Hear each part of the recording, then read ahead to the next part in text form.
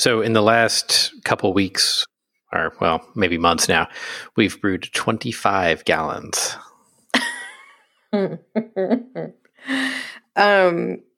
Yeah. So that's how you're coping. Have you done anything new, or is this just old favorites? Oh, these are almost all new, other than Really? the Hoi Hoi peanut butter porter, which we have to have. Mm-hmm. Yeah. Mm-hmm. No, we're doing our first sour. We're doing a lemon saison for the summer. Who are you? What? Okay, Yeah. wait. So I do this podcast with my good friend, Dr. John Lehman. I don't know who you are, Mr. Saison, but I don't even know who you are anymore. Where's my IPA? You're going to make a sour and a Saison before an IPA? I don't like IPAs. Yeah, well, I don't like you. I'm not like the rest of the world that lets to double or triple hop everything. Well, you're wrong. Yeah, all right. This is a short episode. Well, I suppose with that, we should probably talk about geology. Yeah, something we can agree on.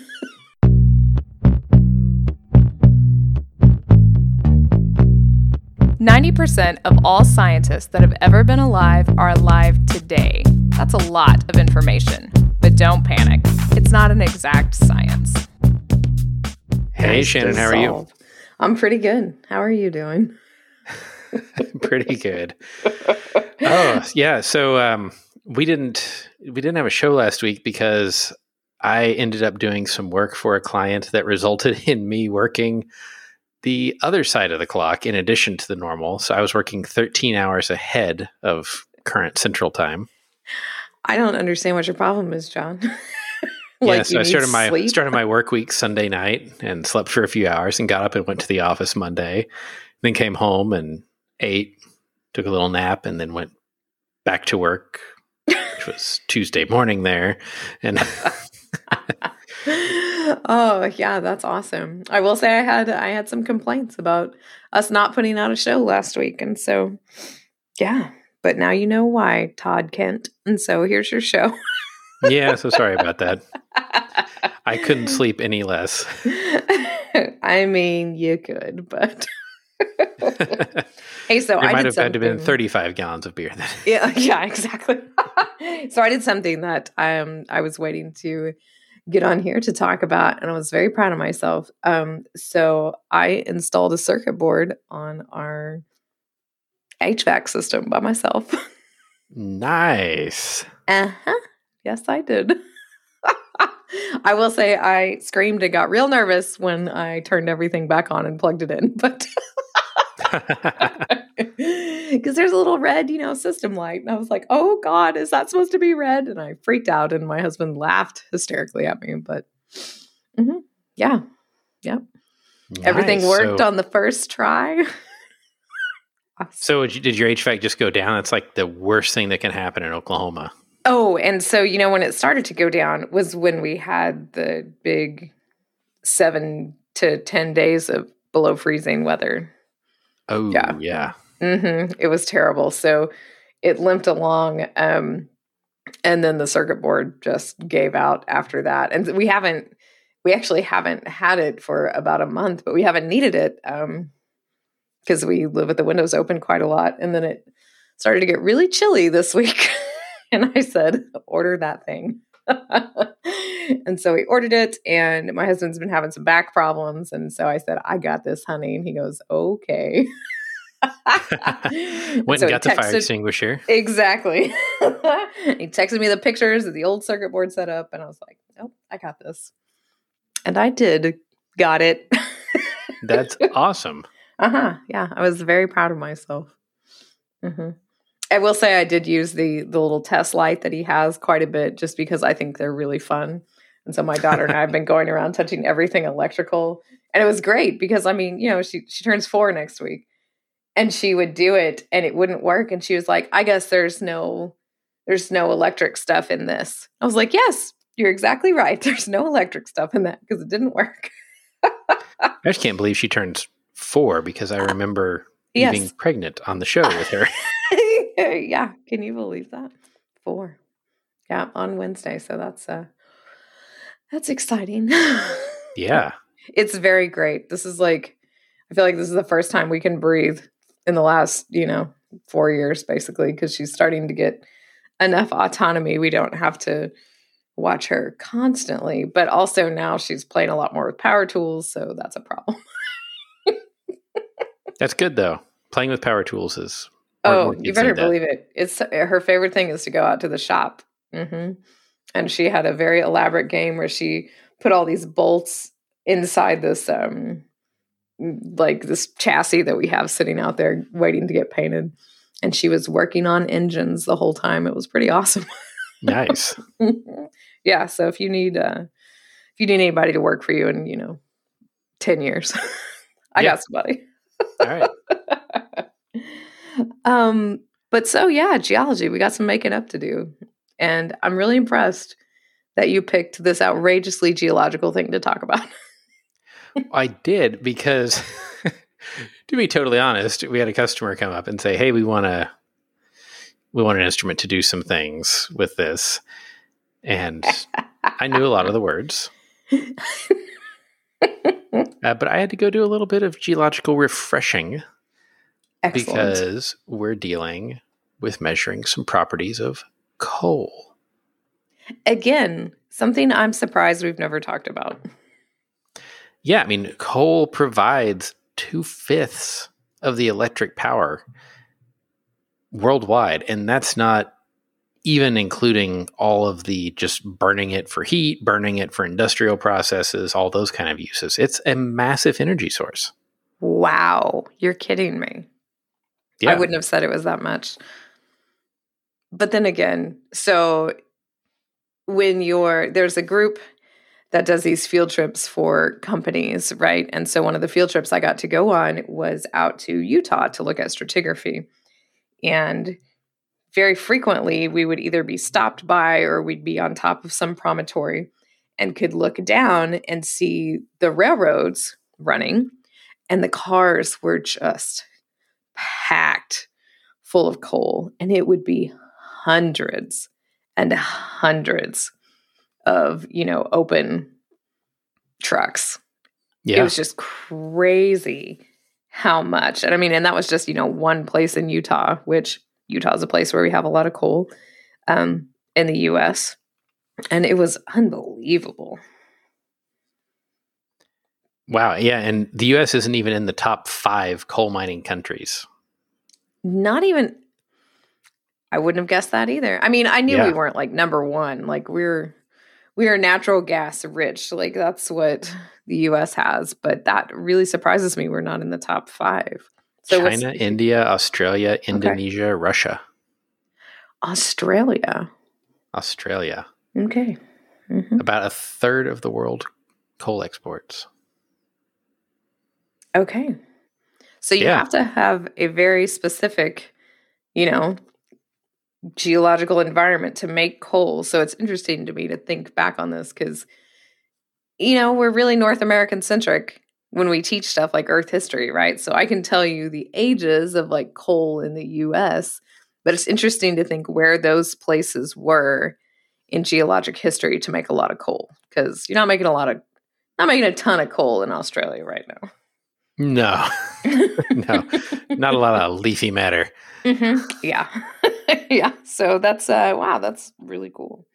So yeah, I mean, coal is, I don't know. Have you used coal for anything? Have you ever done like a coal burner or anything? And not besides just like for fun in a campfire. Here's some coal I found on a field trip. Oh, okay. Yeah. Mm-hmm. Yeah. So that's all. I imagine a lot of our electricity comes from it, but yeah. And I've actually had the opportunity to do some stuff with steam engines that were run on coal, like the boilers stoked with coal. So that was pretty neat. That's awesome. But yeah, so coal is a pretty energy rich source. Mm-hmm. And it's really just dead plant, but a lot more happens to it. Yes. So you can burn the plant or you can wait several million years and then burn it with even better results. Right.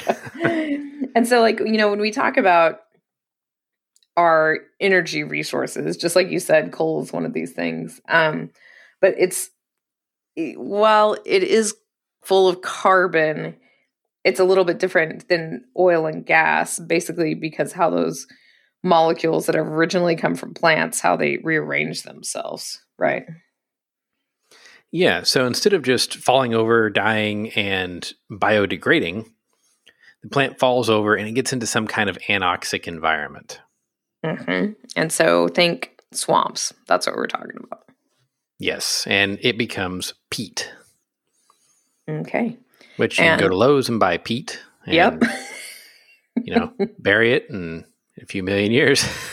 Mm-hmm. Yeah, it would turn into coal. So a couple of things just about that geologic environment that you're making these. Because I think this was kind of hard for me to think about, like, water in a swamp being anoxic. But it is. Yeah, very still, not getting overturned. Mm-hmm.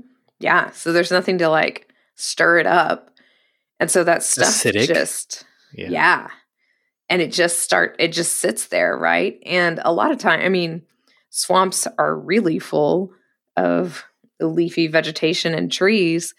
And a lot of times it just stuff starts dying so fast and trapped in that swamp, it just can't get broken down. And that's the anoxic part of it. And actually, the formation of these swamps, so think of your favorite local swamp, and those environmental conditions, you can actually bury so much organic matter that some of the ice ages in Earth's history were probably set off by burying carbon and taking CO2 out of the system in swamps. Right. And we'll come back to sequestering carbon and then what burning coal does to that. Yes. Later. Yeah, that's a big deal. So you bury all this stuff.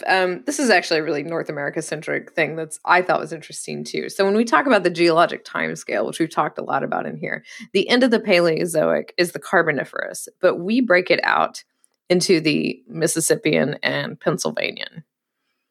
Yeah. Right. Yeah. Because, it's called the Carboniferous because obviously worldwide this was a time where we were creating a lot of coal in these swamps. And due to changes in sea level in America, it wasn't America then, but in Proto-America, we break it out because during the Mississippian time period, we were actually under enough ocean water. So there was, these oceans on top of the continents. And so we were making limestone. And then the Pennsylvania, when we started to drain off a lot of that ocean, and we were able to make swamps. And so we delineate the Carboniferous while the rest of the world was just making swampy, delicious coal. Right. And, it's pretty, because in the Carboniferous, you ended up getting a lot of wildfires. Mm-hmm. Yeah. That forms charcoal. Mm-hmm. And charcoal can't get eaten by the bugs. Right. So even if it's not anoxic, you're still going to make coal most likely. Mm-hmm. The fires give off lots of CO2. That means the plants grow really well. It means they burn better, die better, become charcoal faster. So you get a ton of coal during the Carboniferous. Mm-hmm. So when you're making, yep. Exactly right. It's just the perfect storm to create this. And coal is a type of, if we want to back up even more, it's a type of sedimentary rock, right? Because everything we're describing is sedimentary rock processes, but it's it's kind of a special, so we've got chemical and clastic, and it's sort of what we would call like a biochemical sedimentary rock. Well, then it gets basically metamorphosed. Yeah. Mm-hmm. Yes, that is true. To the point of beyond using sometimes, yes. Right. So then at the KT boundary, you have what's called the coal gap. Mm-hmm. We don't call it the KT boundary anymore. Well. It's the KPG boundary. Okay, at the boundary, at the Great Extinction. Since you've left school, John, we've renamed the geologic timescale. Oh boy. Anyway, you got this coal gap because there's not a lot of coal being made for quite a while. Which also explains why it's so preferentially found in some areas, because, well, those areas had good conditions and a good time span, and that age of rock is being exposed. Yeah. So, I was in Pennsylvania. There's a lot of coal mining in Pennsylvania because a lot of that's getting uplifted, and then you get this nice northeast-southwest striking folding and erosion that lets them pretty much just whack the tops of mountains off. Yeah. Or go to a little bit under them and get a lot of coal. Exactly.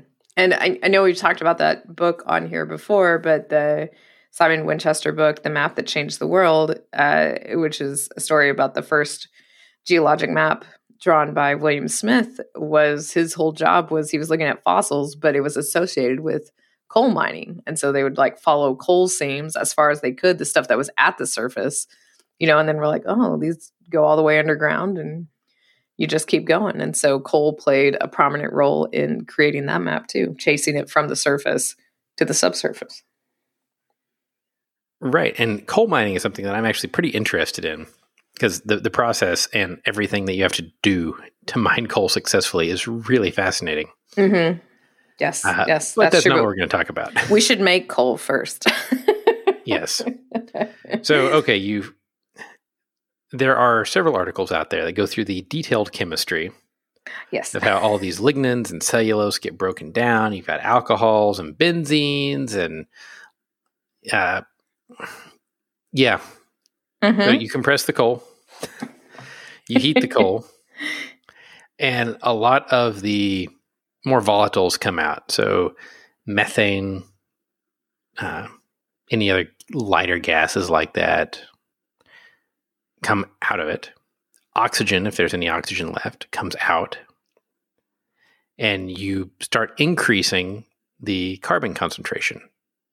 Right. And so that's the thing we're interested in when we talk about hydrocarbons. And that's the thing we're interested in when we talk about coal is the amount of that carbon, right? So you said the word peat earlier, which is sort of the first part, the proto coal, and that's 50 to 60% carbon in peat, and you can actually burn peat. So if you've been to the northern part of Scotland, which is where I did some undergrad work and some work in my dissertation, and they literally just chop pieces of peat and then they roll it up like tiny little adorable rolls of Bermuda grass, and that's what you burn in the fireplace.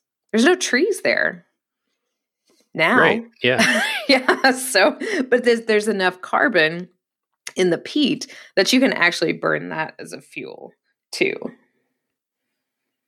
Yeah. And so you take that peat and compress it, you dehydrate it, you decarboxylate it, you demethanate it.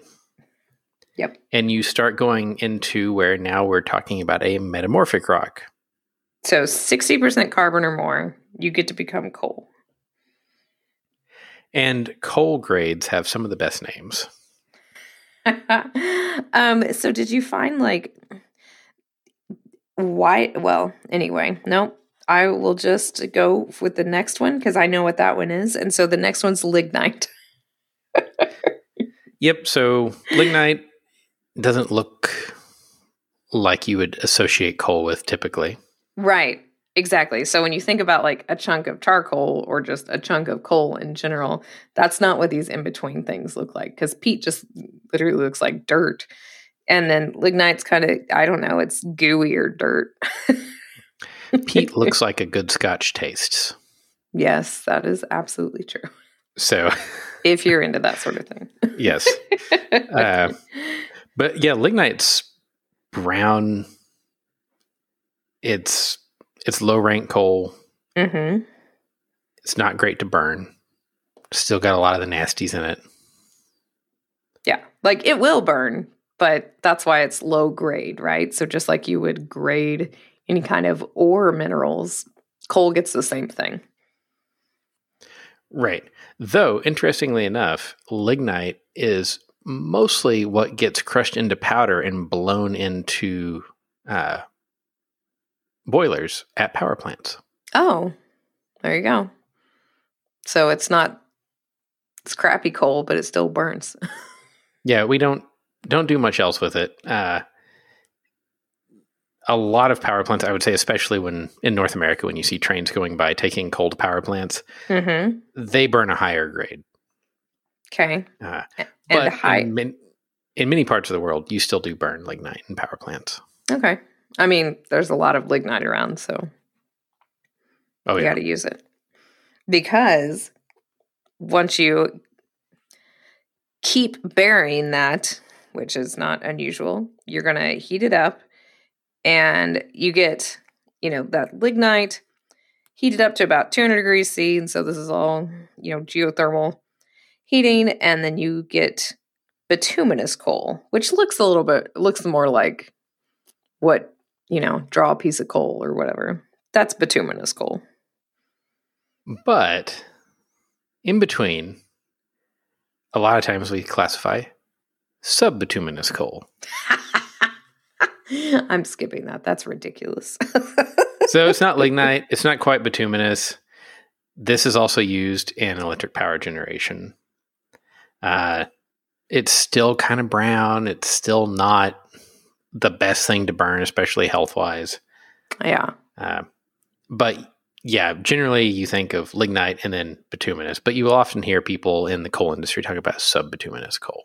So the difference in the look, you got it brown and lignite's, a little less hard. And then bituminous is like dull, but getting to be black because you've concentrated so much carbon in it. So I guess it's just something in between that. And you see it a lot, at least in southern Missouri, near where we are. When you're driving around, you'll see these coal seams and road cuts, and they're kind of tiger striped even. Okay. Gotcha. Yeah. So you got these lighter and darker bands, and that's all bituminous. But these are tiny seams. They're 8 inches, 12 inches thick. Mm-hmm. Yeah. Keep you warm for a night, but that's it. Right. It's used in a lot of boilers for industrial purposes. It can also be used to coke the steel making process. Okay. Yep.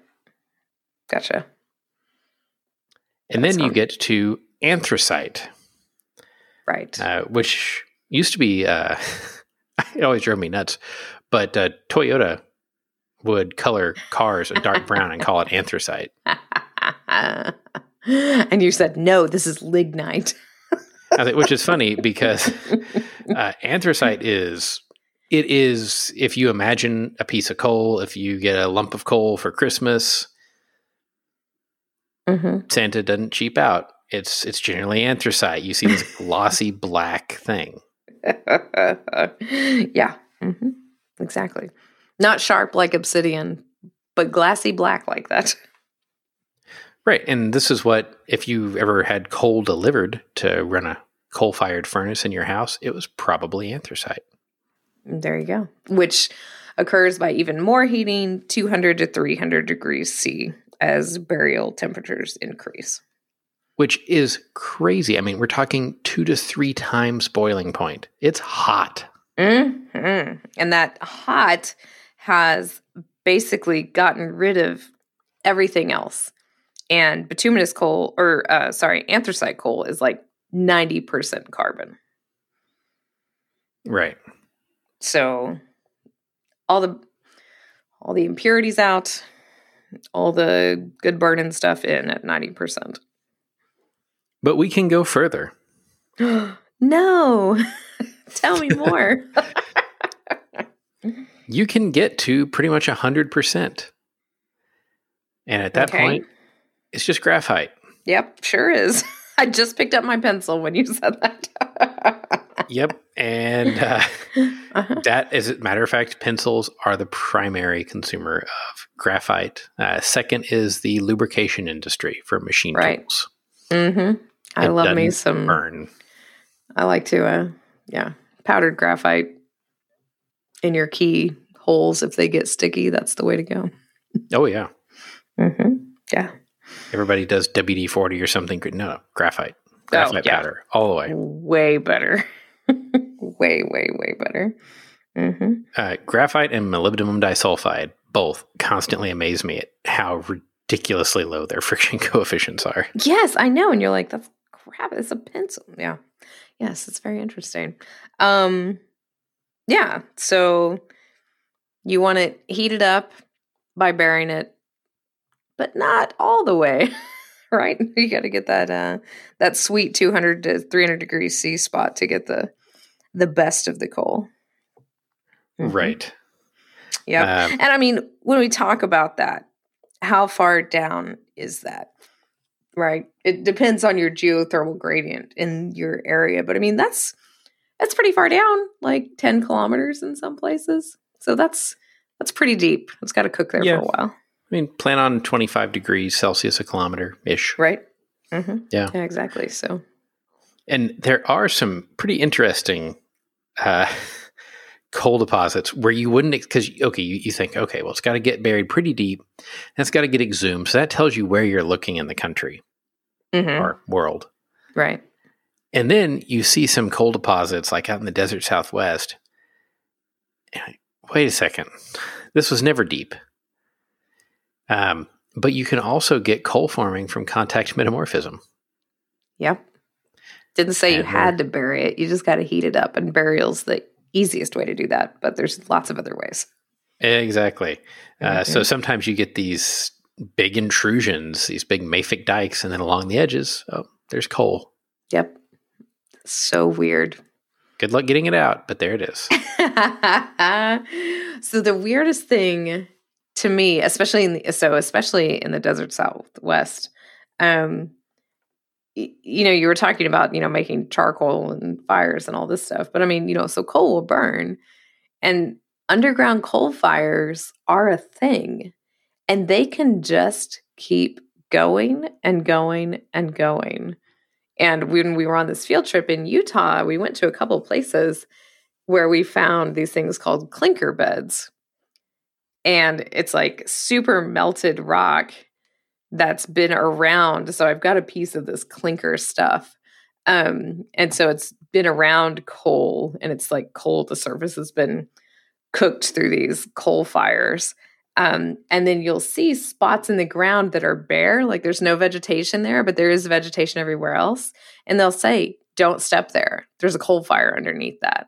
It's been burning, for 50 years. That's crazy. Right. Yeah. And then there's the pretty famous case of Centralia. Okay. In Missouri? So, Pennsylvania. Okay. And I've been here. Okay. It's a ghost town. So there's a huge fire. The government basically bought the town out. It became eminent domain in the 90s. Okay. But the mine fire they were burning, I believe they were burning some trash, and it caught a coal seam. So this is in 1962. And there was coal mining in the area. But the fire went into the coal seam. It's been burning ever since. Ever since. I mean, as long as there's some oxygen left, you can just keep going. Wow, that's very interesting. So you've been there, and it's totally... I've been there. Unfortunately, the road, they buried it to try to discourage tourists from coming there. But there was a section of road where the road had heaved up and got all broken, and out of the cracks, steam from the fire would come out. Oh my gosh. And so they call it the graffiti highway because they closed it, built a shoe fly around it. And then everybody would go graffiti it and just hang out there. Gotcha. It was really cool. There's just a few buildings left in town. There's not really anybody there. Random places, smoke's coming out of the ground. Yeah, it's still burning, right? Yeah. This is unbelievable. Yeah, so be careful when you're hiking in the desert or in places where you do see even these tiny coal seams, and don't step on places that look different than the surrounding area, because that's what that could be, just right under the ground, which is unreal. and coal burns hot. So, yeah. Mm-hmm. Yeah. And those, just looking at those clinker bed things, they were so, I mean, clinker, you can call that as like waste from industrial processes and stuff like that, right? Stuff that doesn't burn. But yeah, it's so weird with this resulting stuff that burns or that gets melted. Like this piece that I have, it's just like melted and bubbly. It was really hot rock. Oh yeah. Yeah. So who knows like when that coal fire was. It's really weird. I think we're in like the Wasatch Formation is where we saw these clinker beds. But I mean, it looks like industrial slag or something. So yeah, you don't want to fall into that. You make a blast furnace, and I mean, you can naturally make alloys. Yeah, exactly. Yeah. Oh, so weird. Mm-hmm. Yeah, so coal's an important industrial resource, but it is also the largest producer of greenhouse gases. Yeah. Because, 90% carbon, and it took a long time for that stuff to form. And this is where we talk about, and maybe we don't talk about this enough. I don't know. We talk about this in paleoclimate a lot, talking about the carbon cycle, because that's what's regulating climate. And so there's long-term sinks for carbon, and the long-term sinks for carbon are rocks, right? Like limestone is CaCO3. And so you put stuff into rocks or coal, which is just carbon, over a long period of time. But then as soon as you burn that, you've released all that coal. And so now that's like a short-term carbon cycle thing. So you get an imbalance in the processes between making and sequestering all this carbon and then immediately releasing it in terms of burning hydrocarbons or coal. And so those things that took millions of years to get rid of and scrub out in seconds, you're putting all of it back into the atmosphere. And so that creates a human-induced imbalance in the carbon cycle, which can also happen through like forest fires and things like this too. Right. And so the most recent stat I found was 2016, but CO2 from coal in 2016 was 4.5 gigatons. That's a lot. When we start to talk about 14.5 gig, like 14.5 with a bunch of zeros after it, tons. Yeah, like it doesn't even start to compute at that level, So the statistic I found also said that a power plant, so that they're rated in how many megawatts they put out. Mm-hmm. So let's say you had a power plant that's 100 megawatts, not big. 100 megawatt power plant in 1 hour would be about 100 tons of CO2. Wow. Okay. Yeah. So it's a lot. Yeah. So it's definitely, it's energy dense, but it's also not great for the environment. And it's a finite resource because it was only made during certain times. Mm-hmm. And it's becoming increasingly difficult to economically extract it. Right. Yeah, exactly. It's, it had its place.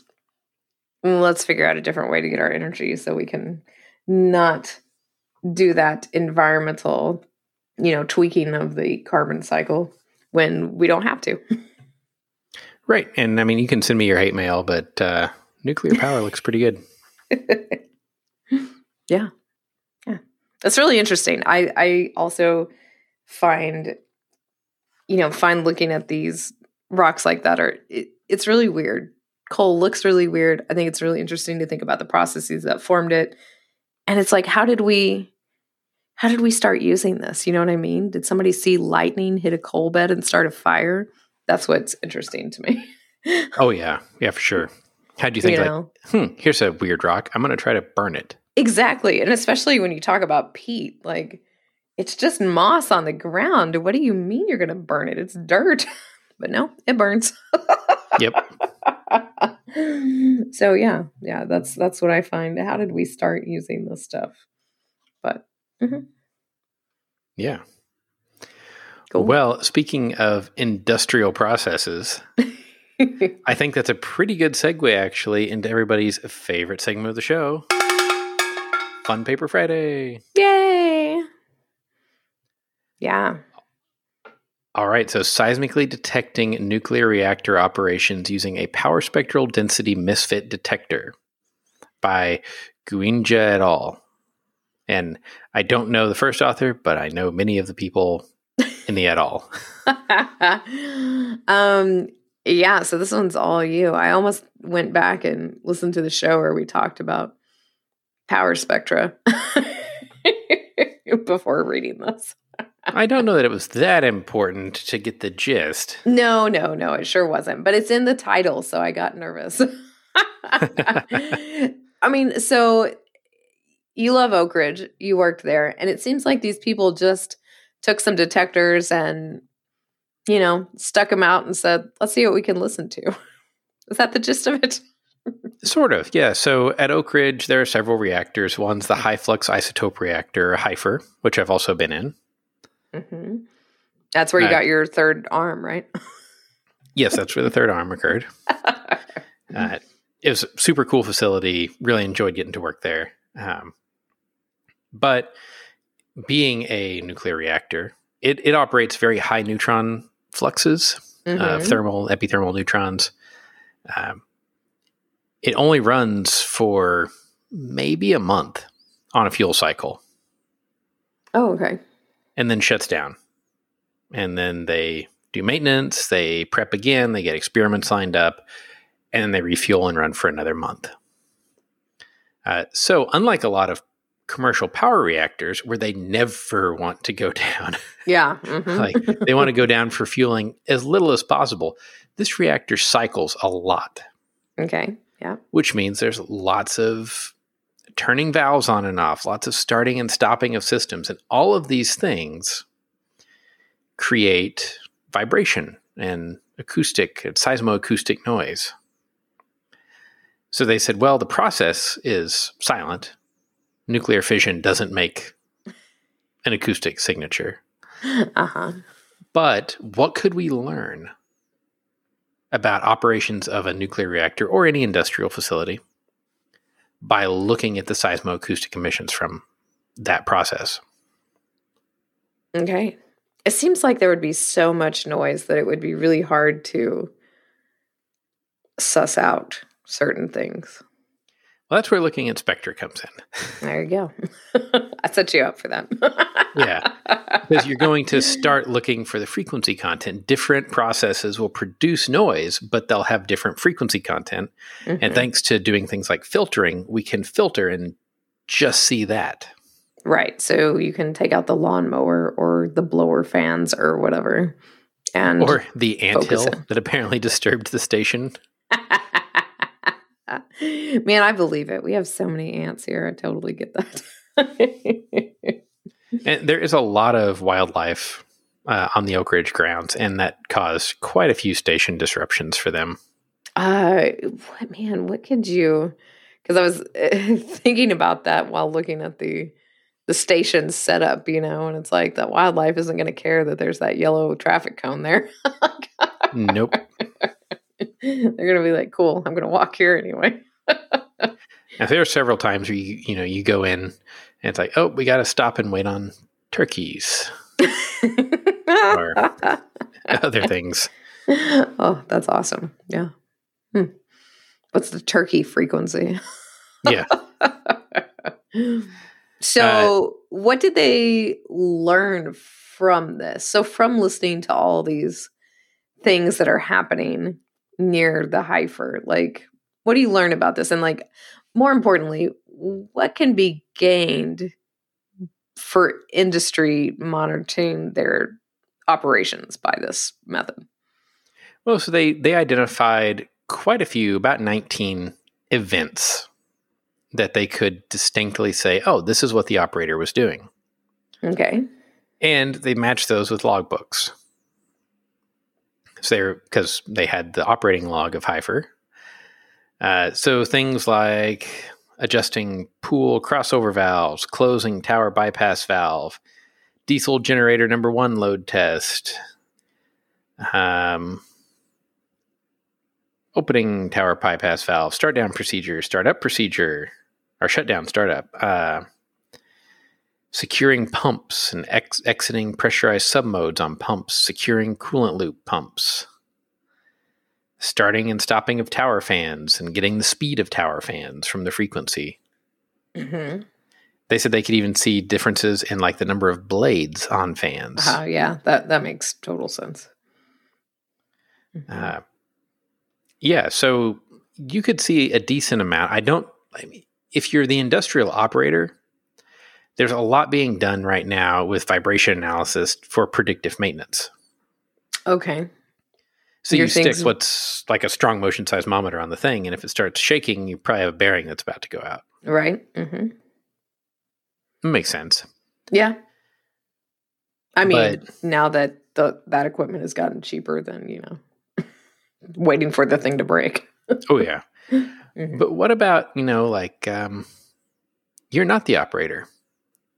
You're a competitor. You want to know what your competitor's doing in their plant. Industrial espionage with seismometers. Yeah. How many lines are they running right now? How many shifts are they running? What's their shift change times? When are they down for maintenance? So in the old days, when you're drilling an oil well, I love this. This cracks me up. You'd have guys that would go out, and when you would have to trip out of the hole, so you'd have to, like, if your bit broke or something, they would sit there and they would count how many strands of pipe came out of the hole, and then the strands were a certain amount, a certain length, and pipe stands, right? And then you could know how deep they were drilling. I thought that was sneaky. Oh yeah, no, I've heard a decent number of things as extreme as using industrial or private jets with thermal cameras to look at competitors' facilities. Gosh, wow, this is interesting. Okay, so that's my first thought. Is this is a great tool for industrial espionage? Lehman Geophysical, everybody. Right. Hey, we just sell these seismometers. What do you use them for? It's your own business. But also, too, imagine, you're a country that might do shady things with nuclear technology. Mm-hmm. If you can get somebody to covertly deploy seismometers around that facility, you know what's going on in that facility. Yeah, that's true. So not industrial espionage, but espionage. But also, if you're talking about like monitoring, you can also do that too. In terms of being like a watchdog organization to make sure nuclear whatever isn't going on, you could use it for good as well. Right. And the other thing I thought is you could use this, say you had seismometers in the air, and these were very close. These were like 100 meters away. But say you had seismometers around some facility and there was an industrial accident. It's a great potential tool to help do some forensics. Yeah, that's exactly right. Oh, we see a signature here of a big valve getting opened. And we can find that in past operating records. And 10 seconds after that happened, the facility blew up. Oh, yeah. Okay, that makes total sense. Mm-hmm. We've got a seismic station at our office. And I was just telling you before we started recording that we have seen, I know what trains look like. I know what traffic looks like. I know what a lot of things around us look like. But just this morning, I saw really early in the early morning hours, like 5 20-second bursts of really intense vibration. And I have no idea what it was. Ghosts. It could have been maintenance on the water lines by the city. It could have been any number of things. Mm-hmm. When we were in Colorado, and I had a seismometer in our basement, I remember seeing what I am 80+% confident was a nearby drill pad trying to get their tool unstuck. That's awesome. And then we had a tank farm about 10 miles away from us have an explosion during a maintenance incident. And were able to record that very clearly and even, kind of get a wild guess based on that at what the yield of that explosion was. Wow, really? So I think it's really cool to be able to use this for non-geology things too. Mm-hmm. Yeah, that's pretty cool. Agreed. But I will say, I'm going to try to find it real quick. This paper had my favorite. This is the most seismologist sentence you could ever say. Let's see. Oh, this is thrilling radio, I know.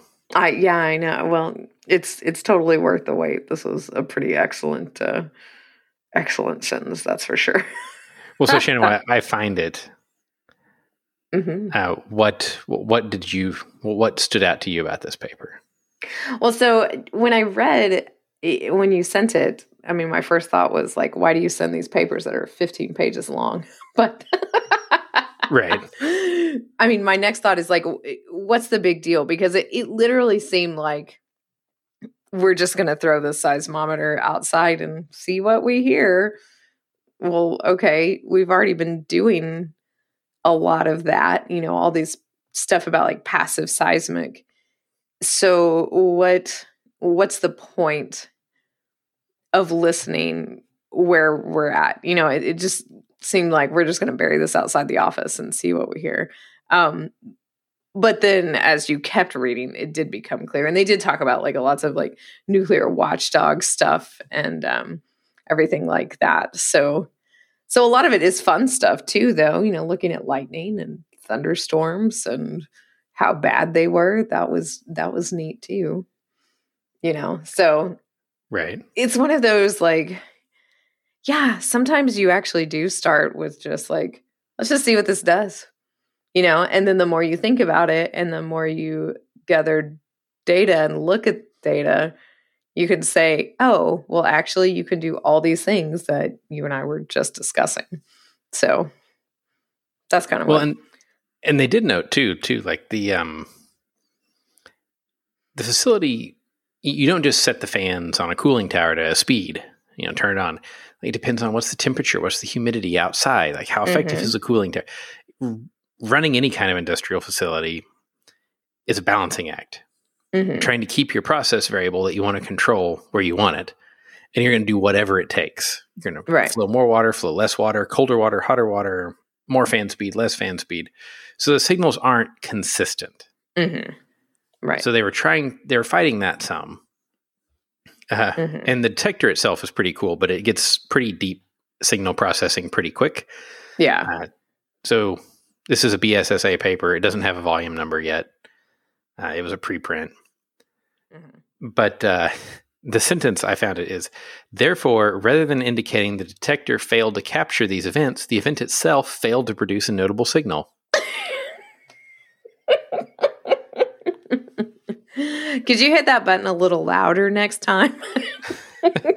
I definitely see what they were getting at with it, but I just thought it was funny. Right. Like, well, the instrument and the algorithm are clearly fine.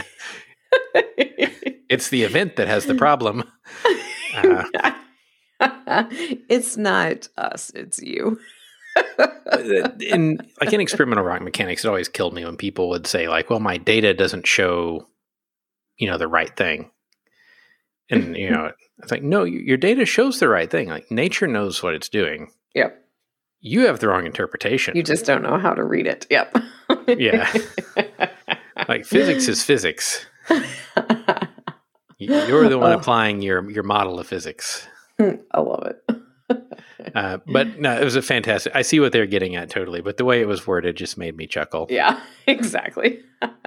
No, this was actually really neat, and it's not something I would have thought about. So it is kind of a cool use for this. Yep. So great job to all the authors. I thoroughly enjoyed reading it. And those of you that I haven't talked to in a while, if you hear this, drop me an email. I'd love to hear from you.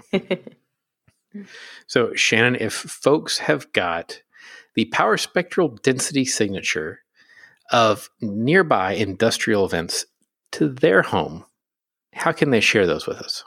You can share those via email, show@don'tpanicgeocast.com, or on Twitter, we're at don'tpanicgeo. I am at Shannon Doolin. John is at geo_Lehman. And then we are sometimes hanging out in the Slack chat room. I'll probably be on there a lot more because virtual field camp starts next week. So come find us there. We're on the Software Underground, the Don't Panic channel. And as always, thank you to our Patreon supporters for keeping our show going. You can support us as well, patreon.com/don'tpanicgeo. And even though operators of nuclear reactors everywhere decide maybe they don't want to wear their radiation suit every time they hear us say it, until next week, remember, don't panic. It's not an exact science.